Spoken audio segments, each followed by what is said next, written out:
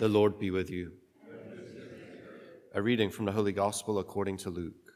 Glory to you, O Lord. The angel Gabriel was sent from God to a town of Galilee called Nazareth, to a virgin betrothed to a man named Joseph of the house of David, and the virgin's name was Mary.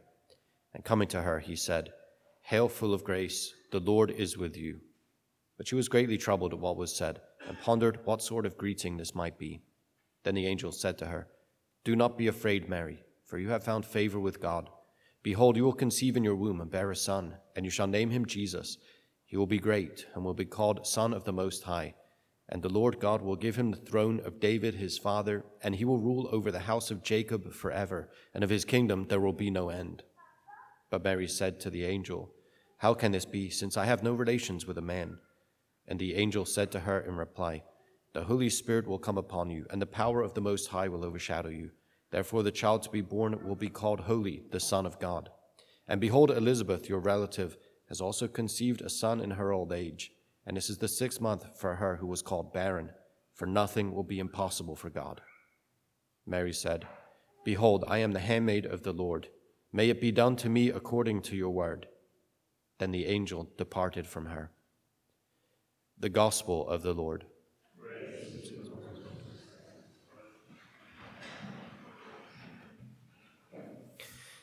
Okay, we're in our immediate preparations, for Christmas. Even though the passage is 9 months prior to the birth of Jesus. What do we have? Less than 9 hours, probably. I mean, we're right there. Okay, we're right there. But we want to give, of course, the fourth Sunday of Advent its due. It's a little bit overshadowed this year, but we'll do what we can. I think there are any number of themes that continue on the Advent lessons that we've been hearing this season. The one, say first and foremost, is kingship, the kingship of Jesus, and it's a significant theme, I think, for us to cultivate, year round. But certainly Advent is dedicated to that theme, and of course, Christmas, as you get into the Christmas hymns, the traditional Christmas hymns, you're going to hear the theme of kingship repeated over and over, and it's simply one of those. It's a perennial theme because we need to hear that. We need to hear that Jesus is the Lord, and he's not only the King of the Jews, but he is the Lord of all nations. And he is the rightful ruler of every human heart. Now, how that comes to be, I think, is some of the beauty of the unfolding of Advent and Christmas themes, and the question of, why is it that God goes about it in that way, right? Why is it that God establishes his kingdom? Or why is Jesus' kingship look like that? I think those are great questions for us to ponder in order to have some kind of depth-filled experience of the seasons that we're celebrating. So we have kingship here, say to pluck a piece out, right? Of his kingdom there will be no end, right? Of Jesus' kingdom there will be no end. That kingdom that has already been inaugurated, right? And especially on Sunday, the fourth Sunday of Advent, what is it that we celebrate on Sunday but Jesus' victory over death and the inauguration of the kingdom of God. And we can say the inauguration of the kingdom of God in power and glory. We see revealed to us on the cross the glory of God, right? The glory of God, who in this sense, and this is one of my Advent themes this year, who it's not only that he did not despise poverty, but that he embraced poverty, and in fact, harnessed the poor in I don't know, the most marvelous ways for the advancing of his kingdom. Right? So when we look at the cross, we see the poverty of God, but we see his glory there. What do I mean by that? I mean, really simply that, God, this is what we see in front of us is the depiction par excellence of God being totally for the other. Right? God is total outpouring of self. And I think this is where we see that dynamic interplay between self-gift and poverty, and we see it play out for us in the scriptures as well, right? It's often those who have very little to give who give it all.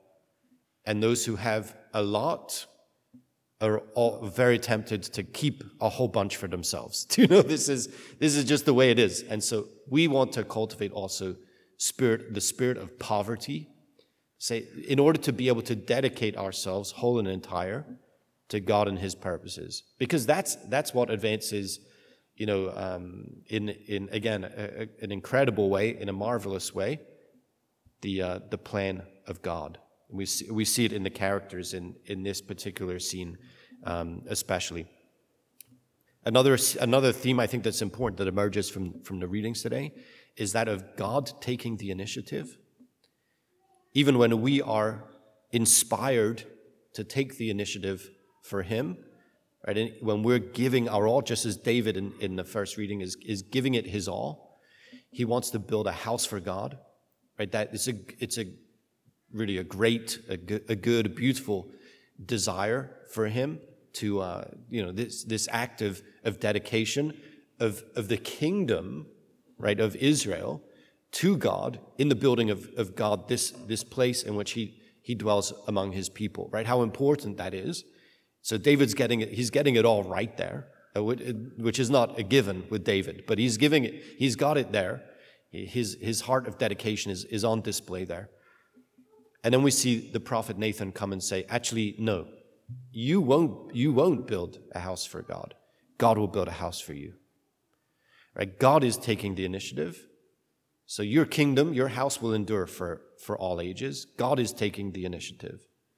And there's an interplay there, right, between the lofty dreams that we have for the advancing of God's kingdom, right, to imagine with God all the great things that I can do out of love for Him in the world, right, all the things that I can do to advance His plan and purposes, but then really He's the one who's doing it.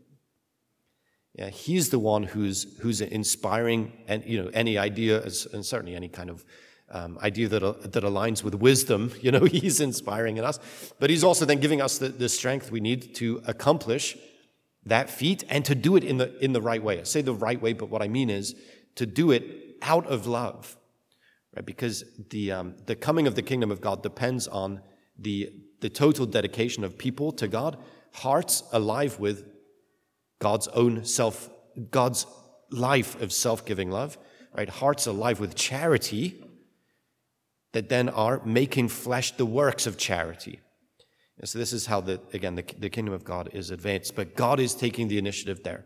And He's the one who's breathing His life into us. Right here at the altar, He's nourishing us. He's sustaining us with His own body and blood. Yeah, so that we can have the life and love of God coursing through our veins. And we can bring His love to life wherever we are. Okay, so we have that, again, this great theme. And of course, it's the same theme here as we get to the gospel. God is taking the initiative. Right? It's not, and look, we can say, well, Mary is brilliant, okay, but it's not her brilliance that saves the day. It's God's election, right? It's God's choosing of Mary, His humble and poor handmaid, right? Who then gives Him everything in return because she's receiving everything, right? She knows the great gift of God that is hers, and she's returning love for love. That this is the only response to love, right? The only worthy response to love is love. And Mary is doing that in the dedication of herself. And then we see, okay, you will conceive in your womb. He will be great. Let me see. I want to go back, sorry. Let me see. Yeah, sorry. In reply to her question, the Holy Spirit will come upon you. The power of the Most High will overshadow you, right? The power of heaven, yeah? The power that no power on earth can compete with, yeah? The power of heaven, the power of God's own life of love will be at work in her. The Holy Spirit will overshadow her. So God at work within and God preparing the way outside. This sets the stage for the great things that we cannot accomplish on our own. And even in our poverty and weakness, especially in our poverty, Yeah, so we can't say, we know ourselves to be impoverished in any number of ways. We oftentimes want to hide that, run away from it. We don't like pain, we don't like poverty, we don't like lack, okay. Instead of pushing it all away, want to hold it as the treasure that it is in front of God, the God who transforms our poverty and pain into his own life of fullness, right? As we exchange ourselves whole and entire for his life and for his heart. So here, God doing more than we can even imagine, both in us and through us, awaiting for our word, right? Awaiting our yes of total dedication to him, the excited utterance, of our surrendering ourselves to him, and then living with his strength the life of great and costly love that he's called us to, right? So we can praise God with everything we've got, and that same heart of praise is dedicated to God. Living in his service means that our whole life can be an outpouring of self for the advancing of his kingdom and for his glory.